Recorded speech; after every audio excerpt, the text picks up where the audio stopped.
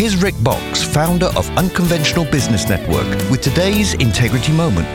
Deciding to close a business is a tough decision. There are multiple factors that need to be considered. For instance, reflecting on your time, talent, and treasure should shape your decision as well. Today, let's discuss your time.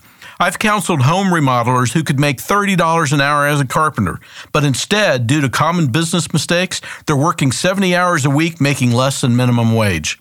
Ecclesiastes 3:1 says, "There is a time for everything and a season for every activity under the heavens, a time to be born and a time to die, a time to plant and a time to uproot."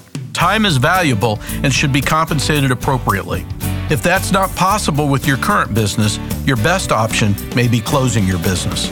To learn more about Unconventional Business Network and doing business God's way, visit unconventionalbusiness.org. That's unconventionalbusiness.org.